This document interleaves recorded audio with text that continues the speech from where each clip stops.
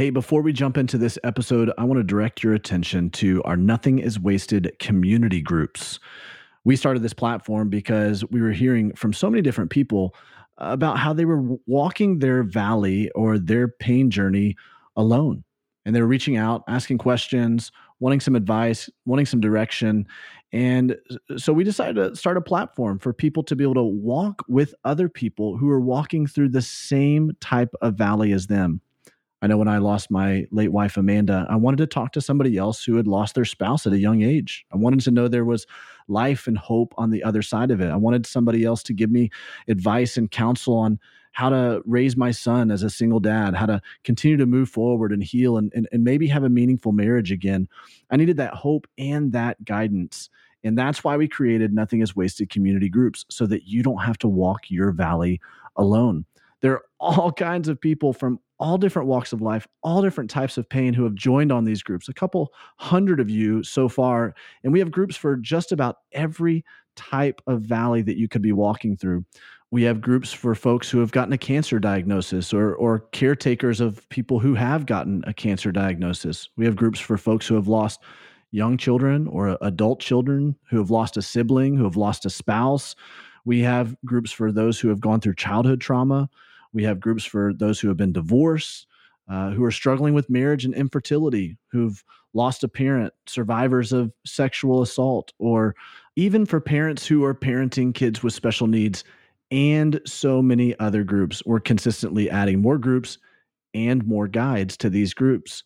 You see, each group is equipped with one or more guides who are just a little bit further along in the journey as you, who are there to help facilitate the conversation and help to give you some encouragement and direction as you're moving forward through your pain. If you're interested in joining one of these Nothing is Wasted community groups, just go to nothingiswasted.com/community groups. Again, nothingiswasted.com/community groups. And we'd love for you to join in on the conversation.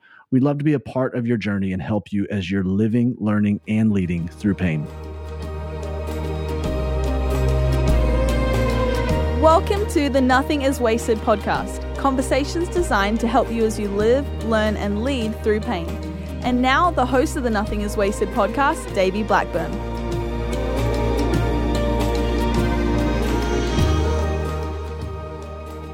Hello, welcome to the Nothing is Wasted podcast. My name is Davey. I'm your host, and joining me are May guest co-host Carissa Sprinkle. Hello, Carissa, hello. Great to have you on again. Yes. If you guys haven't listened to Carissa and her husband Cameron's episode with us, you need to go and listen to their episodes 79 and 80. It's part of our sexual betrayal series.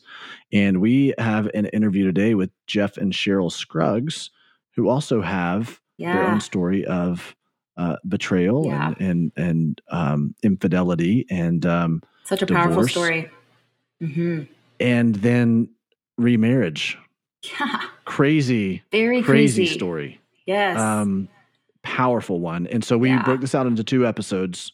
There's 2 parts to this. And so you're going to get the first part now. And then the next part's going to release Monday, June 1st. So this coming Monday.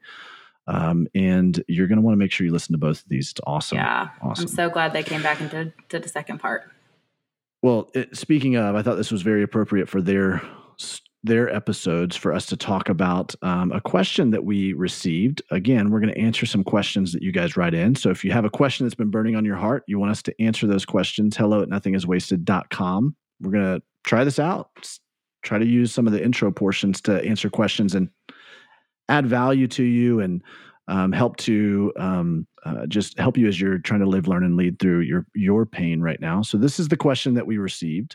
Someone actually wrote in after your episode, Carissa, after your episode released, should we forgive somebody immediately? Should we forgive the second we come to realize that we have been wronged or discover we have been betrayed, a loved one killed, etc.? I understand that God commands us to forgive, and that if we don't, it's like poison inside of us that leads to bitterness and resentment. However, I can't reconcile telling a woman, or a man for that matter, who's just learned of infidelity in her marriage, that she is called to forgive the second she learns about it. Very interesting question. I'd love to hear your take on that. It is. Carissa. It's really, really good, and it's a really hard one, a tricky one. But based on just what I've seen and gone through myself personally, I completely get what the Bible is saying about forgiveness and the importance of it. I think that forgiveness is not the result of healing; it's the means to healing, and I think we do get that confused frequently.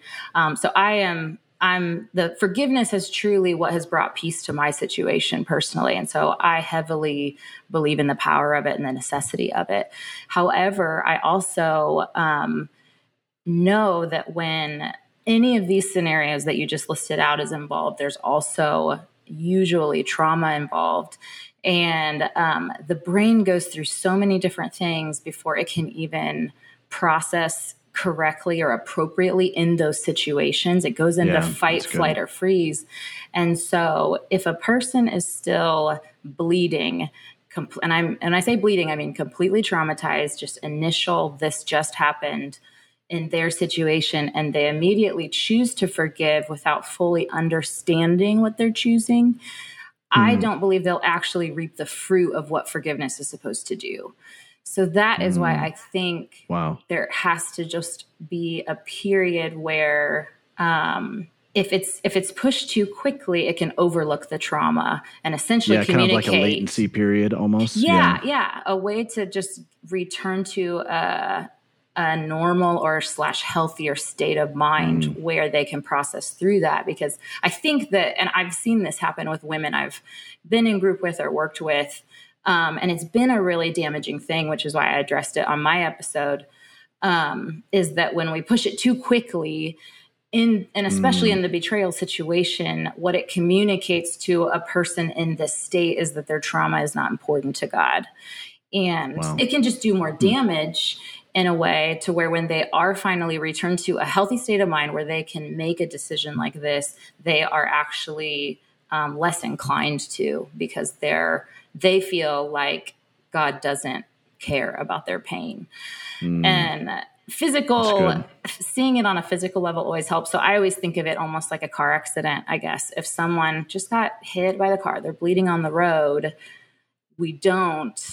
nobody would walk over there and immediately, before tending to their wounds, before giving them surgery, before returning them to a state of entering into healing, they wouldn't say, you need to forgive that driver right now. And so that's just the way that I see it and have experienced it, is getting to a healthy state of mind. And you can't measure that exactly. There's urgency with that, with forgiveness for sure. But right away, it's really difficult with all the trauma. Yeah, that's good. That's really good, Carissa. And I think it's so complicated because forgiveness is something that is going to be a continual thing. You know, you're going to have to choose forgiveness daily. And so there are going to be continually some new things that that crop up that you have to go, okay, you know, when I extended forgiveness that last time, I didn't realize. So I'm going to have to maybe enter into this and extend it again. Yes. So there is going to be a continuation of this process. But I do think it is really important to not diminish the gravity of what has happened. Right. I think you really have to, otherwise forgiveness is trite. Otherwise you're just kind of like, just whitewashing this offense or this thing that took place. I think forgiveness and offense are not mutually exclusive. You got to really lean into the offense and understand the gravity of what's gone on in order to truly step into forgiveness. Yes. I don't think Jesus, and I think we can always take our cues from Jesus, right? Like Jesus did not minimize the offense of the cross. No. Right? Like he enters into it fully. He dives into that suffering. And it was toward the end of that, when he really experienced fully the suffering of the cross, the injustice that was done to him right there, this perfect God-man, the only innocent person who's ever walked the earth, right? So we can talk about injustice. I know we talked about this last episode, but the only real injustice that has ever happened, right? Like this perfect innocent person is brutalized and put on a murderer's cross. Mm-hmm. That's injustice right there. Well, he feels it fully, and at the end, he offers and extends forgiveness. That makes that offering of forgiveness so valuable. Oh yeah, absolutely. Well said. Because the full gravity of it was felt. And so I think as human beings, what we have to do is we have to consistently walk in an expectation that there's going to be offense in our life that is handed to us, mm-hmm. an expectation that we are going to be disappointed. And we walk in this like, okay, I'm going to just walk in forgiveness, but I'm not just going to let this like forgiveness thing be this trite blanket I throw over any situation that happens to me without first really understanding. And so how do you quantify that from a time standpoint? I don't know how you quantify that from a time standpoint. And that's where I think counselors and guides come in who know when to challenge you, but they also know when to just care for you and acknowledge your trauma. And you're right. It's always evolving. And I always think of it like a bomb goes off and you don't just forgive for the initial explosion. There's shrapnel that goes everywhere, and 100 pieces of shrapnel buried under your skin, that'll kill you too. So it's like you have to go through and forgive for each piece of shrapnel and the damage that's doing also. So there is consequences that come down the road. That's a great parallel. And I believe that's why he said 70 times 7, because he knew way better than we ever would that it's going to keep coming, and that'll save us. Wow. So great question. Thanks for writing that in. If you have your questions, hello at nothingiswasted.com. We'd love to answer your questions and add value to your life in that way. And if you would you add value to us and to other people by rating and reviewing the podcast on iTunes? This really helps to gain this podcast some exposure. It helps it to climb in the charts, so to speak. And really the only reason we'd want that to happen is so that more and more people can hear these truly life-changing stories, and they can have hope and encouragement from people who are bringing testimony of how God is good in the midst of really difficult situations. So go and rate and review the podcast on iTunes. It encourages us.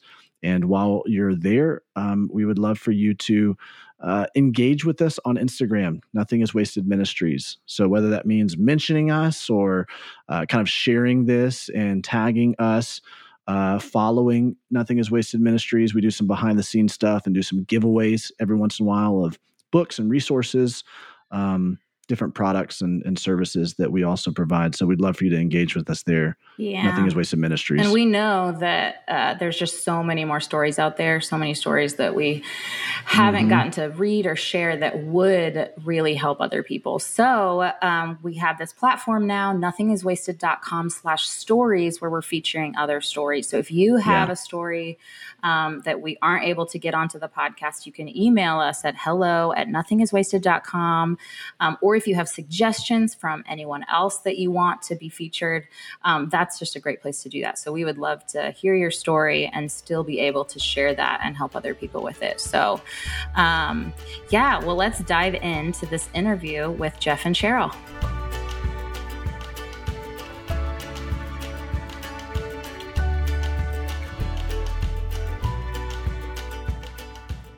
Jeff, Cheryl, great to have you guys on the podcast.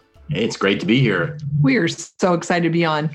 Well, I know we don't have a lot of time, so I want to dive into your story because it's quite involved and it's an amazing story. I want to make sure we get to the end because that's the best part. So why don't you do this? Start out by just telling us a little bit about you guys right now. Just give us a context for the Scruggs family right now. Scruggs family. Well, Cheryl and I are have a marriage ministry called Hope Matters Marriage Ministries. And we meet with couples during the week to encourage them in their marriage. And we have a podcast. Cheryl has Thriving Beyond Belief that she invites me on about once every 2 months to do a marriage podcast. And we travel a little bit, speak on the weekends mostly at churches and at other type, marriage retreats, that kind of a event. We live in Dallas, Texas. Yeah. And we have 2 grown daughters that are 31 years old. We have twins, and they're both married. So we have one living here, and the other one lives in LA. And then we have 2 granddaughters, which we just are loving every minute of that. And so, that's a little bit about us. That's awesome. Both of them live here as well. I don't know if I'd say loving every minute of it. I particularly don't care about changing diapers, but Cheryl does, so that's fine. Man, I am right in the throes of that right now. We have at the time of this recording, a 5-week-old at home. And so we are changing diapers, 6 and 7 times a day. It's amazing. Yeah. Well, you guys have this incredible ministry to couples and marriages, and this has come and been birthed out of your story. And it's quite a unique story, an incredible story as well. So why don't you take us back and take us down the road of what God's done in your life? Yeah, golly, it's been a long road. We met in 1981 in Memphis, Tennessee. I was in college playing golf for Memphis State, and Jeff was there working, and I was putting myself through school. And we actually met in a bar, and that's where I was a waitress. And I was actually engaged when I met Jeff, but I saw him walk in the door, and I thought, who in the world is that? And I wasn't looking for someone else. I just was like, wow. And so he sat in my section, and he started to flirt with me a bit, and he asked me out by the end of the night, and I said no. But I'm in sales, so I don't take no for an answer. So I came back the following Friday night, sat in her section again, flirted with her all night, asked her out again, and this time she said yes. Yeah. Right. Yeah. So we dated for about a year. I graduated from school, and Jeff was in sales, like he said, and I went away for training and came back after 3 weeks of training. And Jeff took me to dinner, one of our favorite spots, and he said, "I have good news and bad news." And the bad news, he said, "What do you want first?" And I said, I guess the bad, and he said, "Well, I've gotten transferred to LA, and the good news is," and then the waitress came out with a box, and he asked me to marry him. I got that on my knee. He got it. Yeah. And it's the proper way. Yeah. So of course I said yes. And we got married in 2 months. We planned a wedding in 8 weeks, which was pretty crazy. My mom thought I was pregnant, and ended up moving to LA and just started living that life out there. And we just kind of had the world by the tail at that point in time. And we were in our mid-20s. Both of us were in sales at that point. And, it looked like we had the perfect life. Ocean view home, money. We were kind of successful at what we did. People called us Barbie and Ken. And a lot of people told us later on in life that they wanted our life. And anyway, for me, about 2 years in, I started to feel really lonely in the marriage and couldn't figure it out, really. I'm the oldest of 5. I was thinking there was something wrong with me, that I'm a type A perfectionist, and that, I just needed to buck up and forget that, I was feeling the way I was feeling. So I never talked to Jeff about it. We had plenty of sex, and so that wasn't an issue. And I thought, well, what's wrong with me? So I carried that along with me for many, many years. Jeff and I rarely fought. And 8 years into the marriage, just to make a really long story a little bit short, 8 years into the marriage, I was talking to someone that I worked with. I was at a sales meeting in Florida. And by the end of the evening, I felt like my heart had been stolen by someone, and ended up having a full-blown affair with this man. Went back to Dallas. Nothing happened at that meeting other than talking. But when I got back to Dallas, LA, started to call this guy from my office. This was back in 1990. And we didn't have cell phones or any of the social media forums or anything to communicate on. And so we started talking on landlines from our offices, and that led to him coming down to LA. He lived in Northern California, and we met at a hotel, and it became physical. So it was a full-blown affair. From that point, that very same month, which was April of 1990, Jeff found out we were moving to Dallas. We had twin daughters at that point in time when we moved. They were 2 years old, so we came here. And I thought, I had to kind of get my act together. And I had told Jeff in LA that I wasn't happy, and I never thought I loved him. And he couldn't figure it out because it looked like we had the perfect life. And he thought we had the perfect marriage. Right. And so I got here and just tried to white knuckle it and try to work on the marriage in my own mind. I really wasn't giving Jeff a lot of, I don't know. I just didn't give him the time of day much. I was pretty angry. And it just manifested into basically the issue in our marriage. Two major things. One was an emotional connection, a heart connection. The second was our spiritual life together, which we had virtually none together. So we were both raised in different environments. I was raised Catholic. He was raised Baptist. We didn't talk about spiritual things. When Jeff and I met, he wasn't walking a walk with Jesus, and I didn't know there was one. And so basically what ended up happening is I had missed this emotional connection with this guy and started talking to him from Dallas, which then led me to file for divorce in 1990, and I divorced Jeff in 1992. Wow. Well, there's so much more to the story, obviously, but I want to kind of camp right here and kind of dig in a little bit more. The two things you said, Cheryl, was that you were lacking an emotional connection, but as well as a spiritual connection. Now, you guys, you do a lot of work with couples. And so if we kind of pull out of your story for a second, do you find that to be pretty characteristic of a lot of couples that you work with, especially ones who are struggling in their marriage? And do you find those two things to be interconnected at all, the spiritual and emotional connections there? Well, we definitely find those two issues to be a problem in a lot of marriages that we work with. And, it's interesting how, I like to tease with Cheryl that a lot of us men come emotionally unassembled and we need help. Like, honestly, she would say things to me like, I don't even know you. And I would say, what do you want to know about me? Just ask me a question, and I'll answer it. But what she was wanting or seeking was a heart-to-heart connection. And that's, it was missing. But a big part of that heart-to-heart connection comes through our spiritual journey, especially today, and that we're both close to the Lord. We have our own independent relationship with Christ, and then we have one together, the two of us. And so, yes, in the sense that they are related that way, we see that in many of the couples that come through our door. Mm-hmm.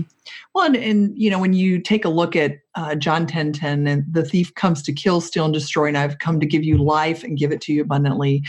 God created marriage. He created relationships. He created sex. He created connection. And so God wants us to have an abundant life. Doesn't mean perfect. It means abundant. So spiritually abundant, emotionally abundant, physically abundant, both non-sexual and sexual. And then, maybe you'll have money. I don't know. I mean, money is not really part of the abundance, but a lot of people take that verse and look at it as a financial thing, when really God is talking about a rich relationship. He's the one that created it. I want to get back to some of that emotional connection, especially, Jeff, from the standpoint of how to help men just begin to open up. And because I feel like there's a lot of women are most naturally wired to emotionally connect and to have that kind of heart level thing. And men, we're not. You said we come unassembled. And so how do you guys help, especially Jeff, as you're working with men, how do you help them to begin to initiate and lead the way in that, to create that foundation for their marriage? Right. Well, so for me, I'll give you a little backdrop. I didn't learn how to emotionally connect with my mother. And so, that's why it was so foreign to me. I mean, I had what I would have considered at the time a great relationship with her, but, she didn't really emotionally connect. So therefore, I never learned how to do that. So it's really helping them realize that first off, that there is such thing as emotional connection. And then, the way I learned most of it was through counseling or having Cheryl actually ask me questions that were deeper, more probing. And then also it's just my understanding later in life of the scriptures in 1 Peter 3:7, where it talks about living with your wife in an understanding way, treating her as the weaker vessel, yet joint heirs in the kingdom of God. And living with her in an understanding way is like trying to get a PhD in Cheryl, everything, trying to know everything I can about her. And she's really deep emotionally. So it's starting to learn how to use emotional words, like talk with emotion, speak to her like, what you just said right now hurt me, or what you said right now, really makes me excited, whatever it is, and starting to use some of that and understand what that means. Do you like to add to that? Well, and then also I think, and this isn't a Christian book, but it's an excellent book in regards to emotional connection. And a counselor friend of ours here in Dallas told us about it. And it's called The Emotionally Unavailable Man.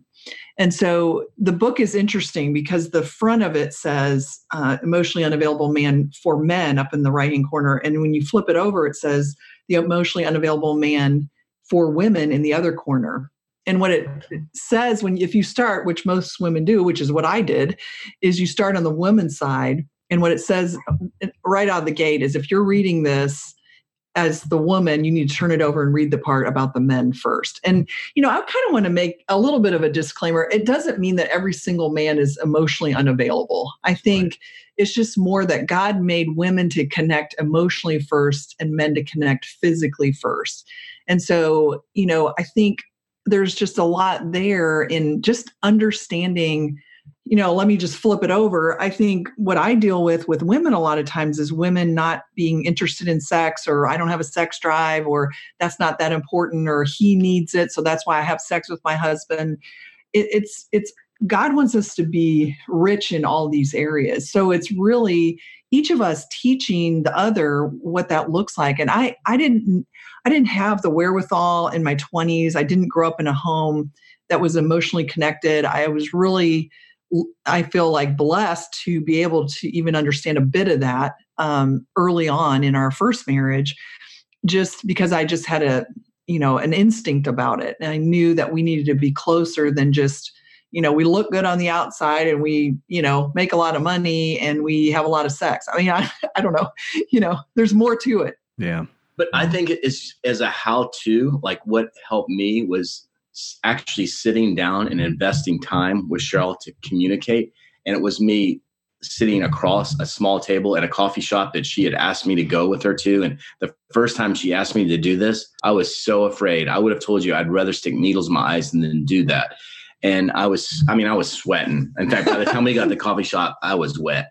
And, it was sitting across the table and listening to her, looking in her eyes and listening to her, and not trying to formulate what I was going to say next, but really think about what she was saying to me.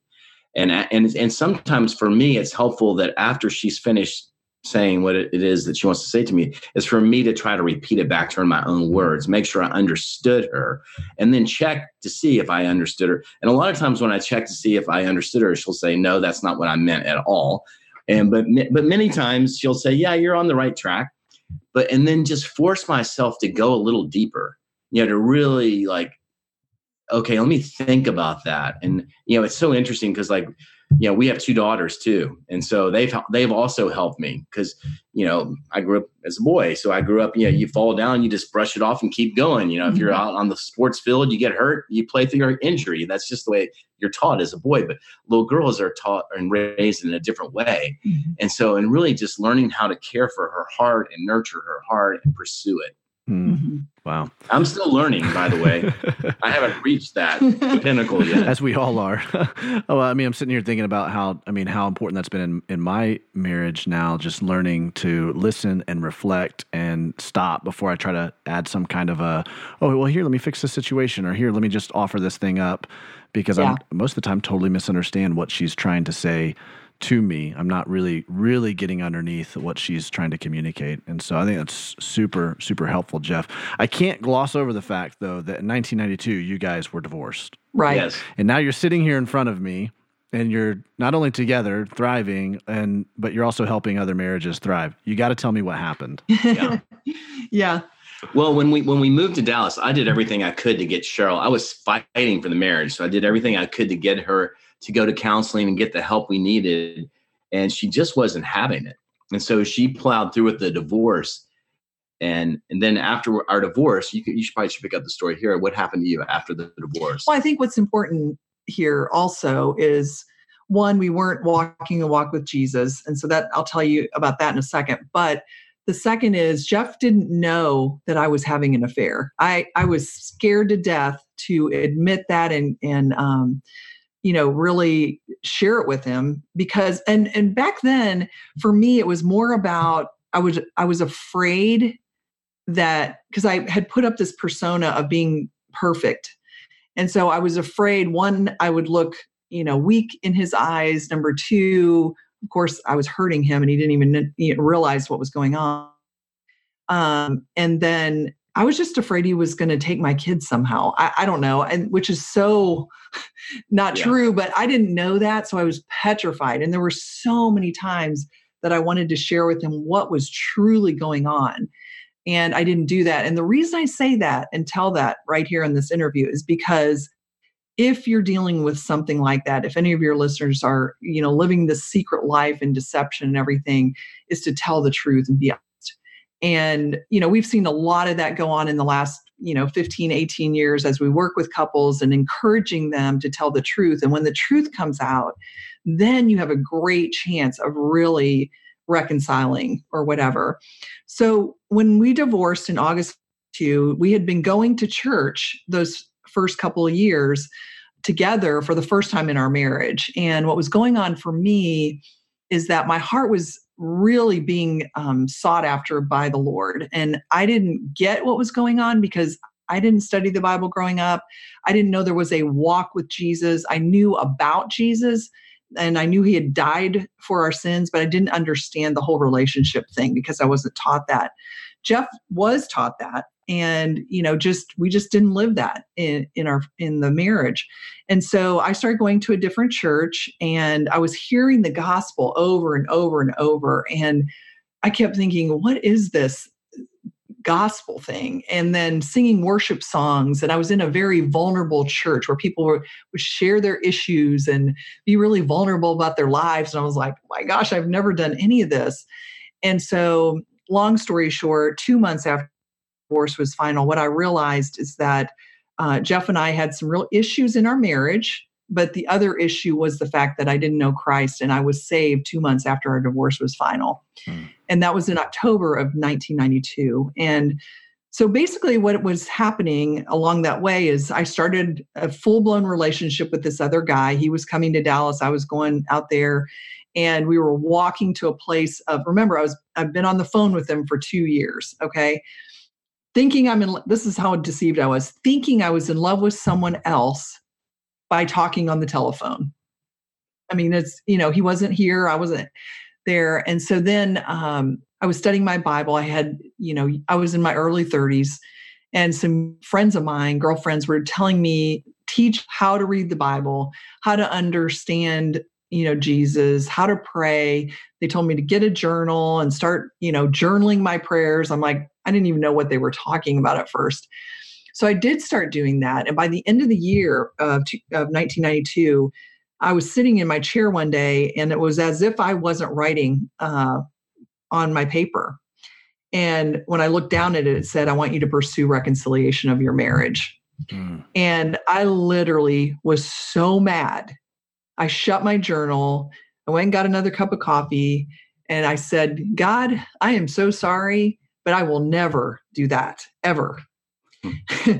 And so I literally, I couldn't even hardly sit back in that chair for a couple of days. But what started to happen is God was softening my heart and showing me, and he showed me another particular way. I went to a Bible study in January of 1993 by a guy named Tommy Nelson. And he used to teach live here in Dallas, which was so awesome that he was here, the Song of Solomon. I didn't know what the Song of Solomon was, but I had friends of mine telling me I should go to this Bible study. So I go to this huge church here in Dallas, and there are 4,000 people there at least.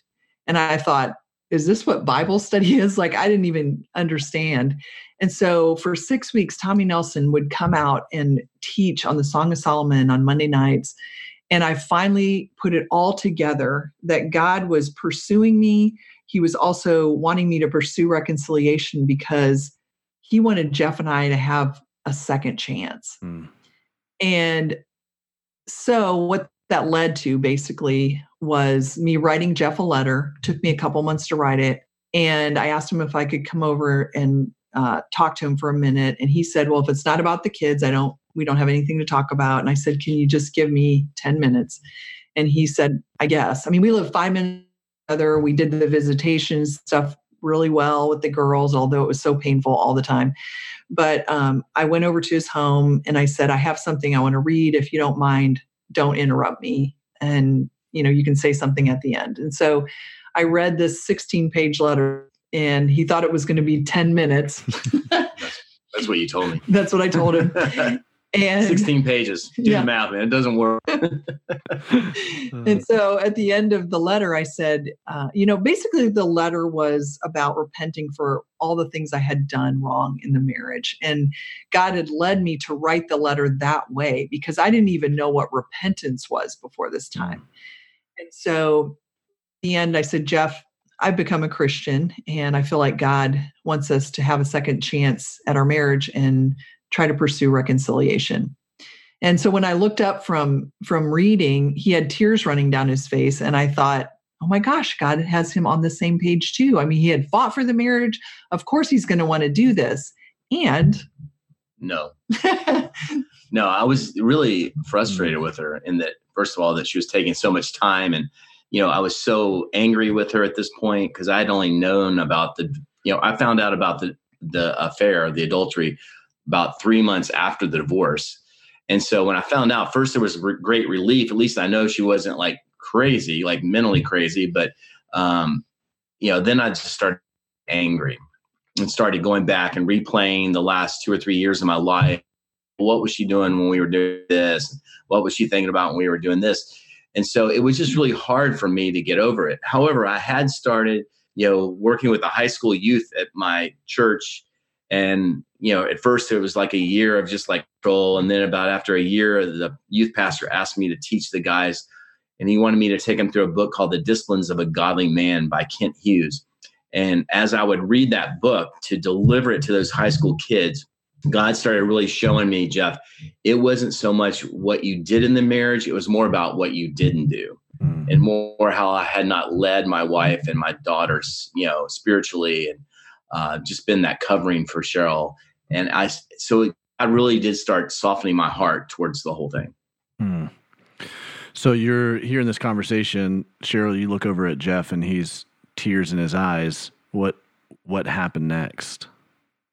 Yeah. He said, Cheryl, it'll never happen. Don't ever talk to me about it again. We'll do fine with the kids. And basically I walked out the front door very confused because I was a brand new Christian and I thought this is how God works. And this is what God had laid on my heart. And so I was very confused about all that. And so I went home. The very next day I got back up in my chair because I had this chair that I sat in for so long. I still do the same thing today, 27 years later, but I didn't know what to do with that. And so basically God showed me to not give up on that, and that he did lay it on my heart. And I was reading Christian books on marriage. I was reading the Bible on marriage. And so I just started to pray about reconciliation. And to give you just so it's not so long because it's a long period of time. But anyway, so we're 5 years divorced now.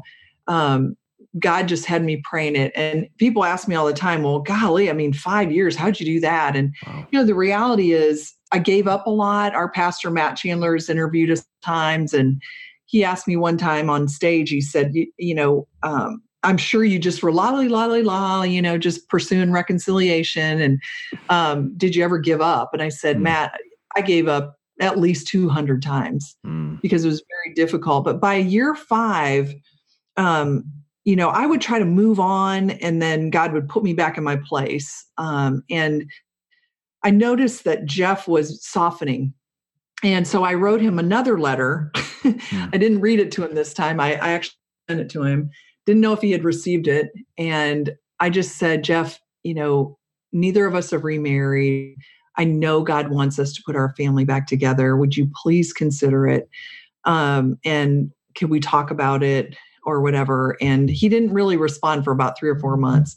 I didn't even know he got it. So basically what started to happen is Jeff was softening, and he was realizing, because when we went to each other's homes, like he would walk in my home and I would walk in his. And I guess he noticed that I had a Bible out all the time, and, that I was reading these books, and he'd never seen me that way. And just you could probably talk to this, but you saw a change. Yeah. Yeah. It's obvious. Yeah. Well, yeah. And for me, what was so hard about it was talking about before the divorce, I had my wife, beautiful daughters, And so what was so hard for me during the divorce period, those first 5 years, was I would feel so lonely and so sad when I didn't have the kids.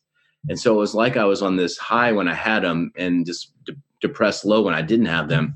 And I would lay in bed at night, many times myself to sleep, but I did have the wherewithal to know to pick up my Bible and start reading it. And, and I came to Proverbs, a passage that I'd memorized as a child back in Sunday school, probably, or vacation Bible school, Proverbs 3, 5, and 6, where it says, trust in the Lord with all your heart, lean not on your own understanding, in all ways acknowledge him, and he will make your path straight.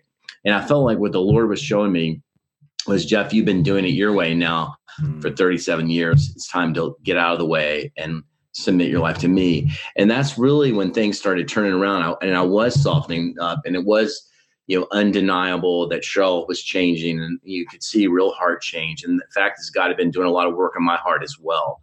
So in year 6, we started going out on dates as a family. And mainly because because of my fear. I was afraid. I'm like, I was afraid of her a little bit. He didn't want to like me again. Yeah. I mean, I didn't, but I did. I knew it was the right thing as far as, the whole Bible. There's a thread of reconciliation through the entire Bible. Mm-hmm. And we would go out on dates with the kids, and, but then finally we went on a date, just the two of us. Do you remember what we did, babe? Yeah, we went ice skating. And we went ice skating because I was afraid to get locked into that one-on-one conversation, eyeball to eyeball. And so I was controlling the outcome by having something physical to do, But anyhow, and it went really well. And so what happened from there? Yeah. So that next half of that year, so we're at 6.5 years divorce. About halfway through that year, I was just like, okay, I've been doing this for 6.5 years. I don't know what else he needs to know. And so I was very tethered to the Lord and just trying to do everything that the Lord was showing me, not my own, control, or trying to make my outcome be what I wanted it to be. And so finally I had prayed about it so much, and I was like, Lord, is it okay if I ask him what he's waiting on? Because I can't figure it out. I mean, we were giving the girls hope. I mean, they were 10 by now, and it was just kind of the thing that they prayed about all the time. They were the Parent Trap kids for real. And they, anyway, so I felt like Jesus was like, okay, you can ask him that question. And so they were out, they were gone for camp. And I just said, Jeff and I were going out some, and I just got the courage to ask him. And so I said, Jeff, what, we've been dating pretty much 1.5 years, but at half a year, just you and I don't want to give the kids hope if there's none. And I just can't understand what you're waiting on. So, I mean, what is it? And he just said to me, Cheryl, how do I know you're not going to do the same thing again? And, I sat there, and I know I had changed, and I knew in my heart, but what was right. And I knew I wouldn't do that. But how do you promise another human being you're not going to fail him? I mean, I didn't plan on failing him the first time. I'd never thought about affairs. I mean, that was just so not me. And so he's, I just sat there for a second. I don't even know how to respond to this. And God gave me the perfect words. He said, this is what I said to Jeff. Jeff, this isn't about you. This isn't even about our marriage, about God. And I never want to disappoint God again. And so that's when Jeff. Yeah. And I had already been thinking about, the idea of remarriage. And so, and the Lord had given me a passage, 2 Corinthians 5:17, and it said, in Christ, you're a new creation. The old is gone and the new has come. And I could see that in Cheryl. In fact, I could see it in myself. So the girls were away to camp that week in Sky Ranch, East Texas. And we decided to get remarried. And so we pick them up the following Saturday at camp. And I told them they're 11 now. It really was 11-year-old like daughters. Yeah. So we pick them up at camp, and I tell them when they get in the car, I said, your mom and I have a surprise for you when we get home, but we're not going to tell you till we get home. Well, it's an 1.5-hour drive. So for them, it seemed like it was like a half a day. They were asking me every 5 minutes, come on, Daddy, tell me what it is. And I'm like, I'm not going to tell you till we get home. So we finally get home. We walk into my kitchen, and I while you were gone, your mom and I decided to get remarried. And Brittany just buckled at the knees and started crying. And Lauren was running around the house going, is it for real? Is it for real? And we're going, yeah, it's for real. So we got married about a month and a half later in Colorado, up in the mountains of Colorado. And that's been 20 years ago. 20 years ago this year. Yeah. Wow. This year. Yeah. Man, this year. Congratulations. October 3rd. Thanks. Golly, that's unbelievable. First of all, that, the time frame that you guys, as long as you guys were divorced and as long as, Cheryl, you waited patiently, trusting in this promise that God had given you, trusting in, this idea of reconciliation.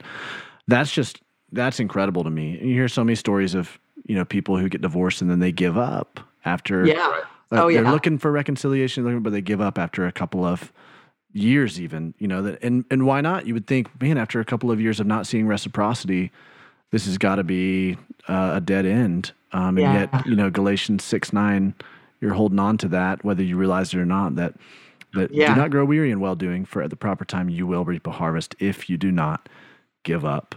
Incredible.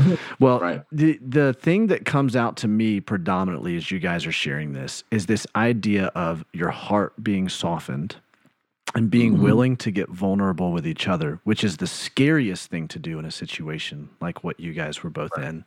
And it's the thing that, most divorced couples or struggling couples, they begin to guard their hearts. They begin to callous up and kind of armor up.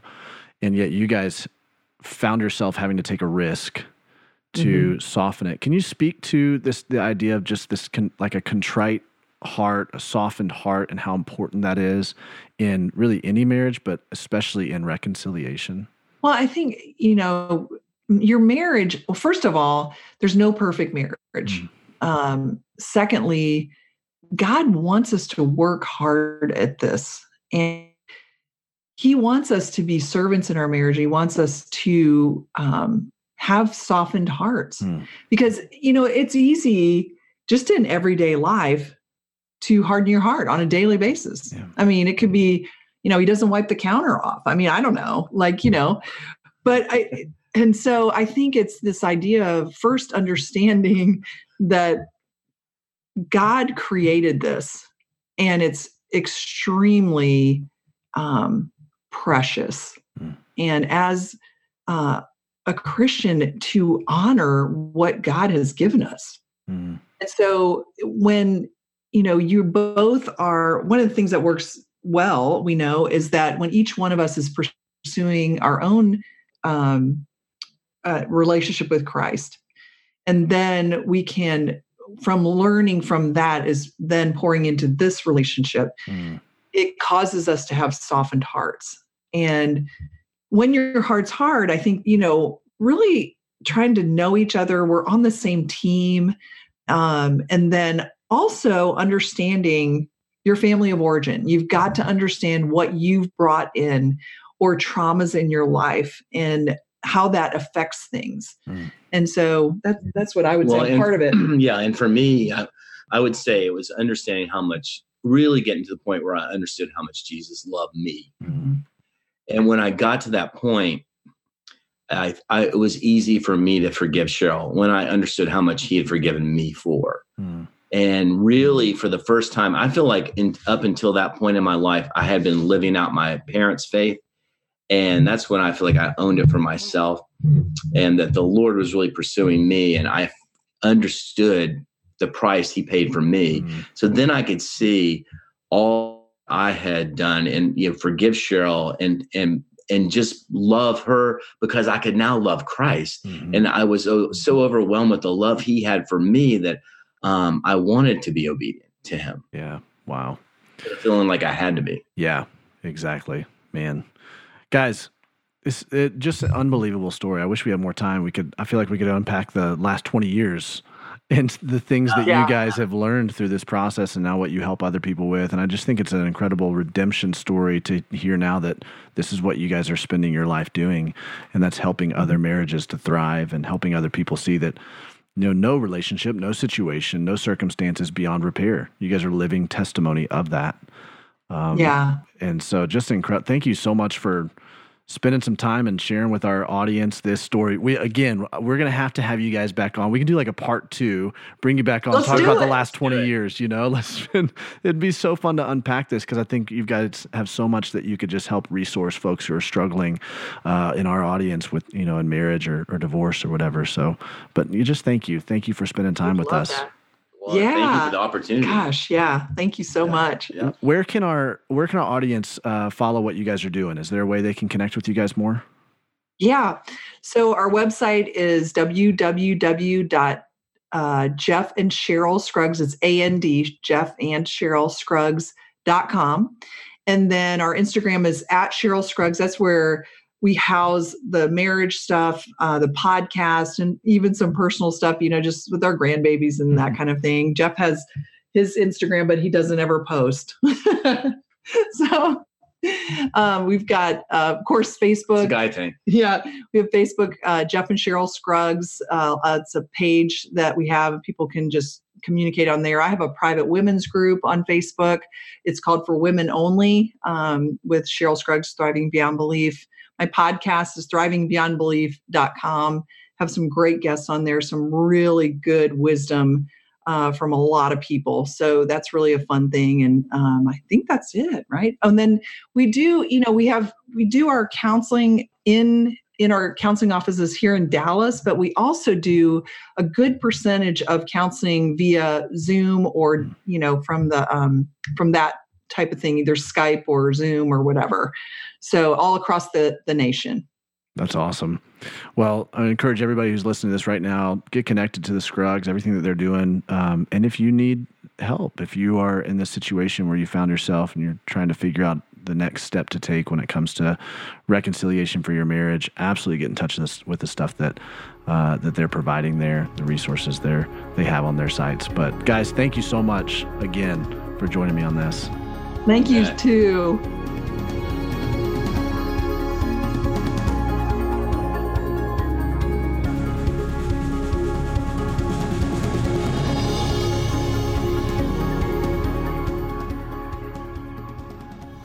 Wow, that was just really, really powerful. What a story. What a unique story. Yeah, seriously. Like 7 years of being separated, divorced, and then reconciliation happening from that. Yeah, and already remarried for 20. I'm like, I can't even quite wrap my head around all of that. That tells you that literally in Christ, no situation is beyond repair. Absolutely. Yeah. They are such a great representation of that. And she even said something that I've just found to be true in my own story about keeping your heart soft. And you guys talked about that a little bit. And it was even recently, I sort of went through my own conviction. We've been in recovery for 3 years, and he's done amazing with his recovery and worked so hard. And I mean, we both have, and just been super intentional. But even in all of that, I've found it can really be easy, especially after a betrayal like this, to still overcorrect and find yourself back in a place with walls that maybe doesn't actually need walls. Right. And it was almost as if, and really, I think only God could reveal this to me the way that he did that day. But like, I was using the affair as my trump card to my husband, and in a lot of situations. And I've seen this happen. It's easy for all of us to just really use our biggest tragedy as our trump card and hang on to that. And it's such a hard thing to surrender, because I think when doing that, it feels like it's like it's invalidating it or something. Yeah. And that's not actually the case. You find people say, well, I can't trust because of this, or I can't move forward, or I can't do X, Y, and Z because of this thing that I experienced. And it becomes this defining thing for them. Yes. When God wants it to be a refining thing for us, to transform us more into the image of who he is. Exactly. And just we end up being more hard-hearted and stuck, less flexible, less free, less, and then it's harder to thrive. It's hard to have a marriage. You can't have a marriage with walls ultimately. So if we're both saying we both want this, and I thought I was doing everything possible, those can really be under the radar and realize, okay, I actually have a harder heart. Wow. right now than I thought I did. So Wow. yeah, So I relate good. to so much of that. I'm so glad, like, just to even have the humility to recognize that inside of yourself and go, oh, you know what? I need to soften my heart. And that's a daily battle for all of us, for us to It just really is. I we mean, gotta soften our hearts. only God. I think if one of my friends would have said that, I don't know, or God, or my counselor or something. Right. I'm sure they were like, you'd be like, because honestly, when you have a giant tragedy, and you probably have experienced this, Davey, everyone is like, oh, if you're bitter, I totally understand. Yeah, right. Oh, if you're like this, I totally understand. And it is hard to challenge that in somebody because it's such a timing thing. It's good. But yeah, so only God could probably really reveal that the way that he did. Yeah, that's so good. Well, we were going to do the second part of this interview. We're going to release it on Monday, so you're going to want to make sure you listen to that. I also want to, before we listen to a little clip from that second part of our interview with Jeff and Cheryl, I want to make sure that we thank Sleeping at Last for providing all the music for the Nothing is Wasted podcast. If you're having trouble with a hardened heart, go listen to his music. It will soften your heart. Oh, it sure will. Pretty quick. It gets right to the feels, I'm telling you. And so thank you, Ryan. Sleeping at Last. Go listen to his music anywhere music can be downloaded or streamed. And let's go ahead and take a listen to this clip from part 2 of my interview with Jeff and Cheryl Scruggs.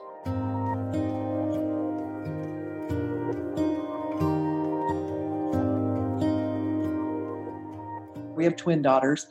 So there were remnants of things because they were hurt in this whole thing. And there was pain for them. Like, they were super happy. I mean, it was really incredible for them. But there were things in their little hearts, and at 11 and 12 years old, they didn't really know how to process. But as they got into their, later junior high and high school years, even college, they started to realize, wow, I was a little hurt too. I had to go back and forth to dad and mom's house, even though dad and mom were great parents. We had to do that, and that we didn't really like that much. And then, of course, when they were little, in elementary school, a big deal would be if one shirt was at dad's and the pants were at mom's. I mean, things like that.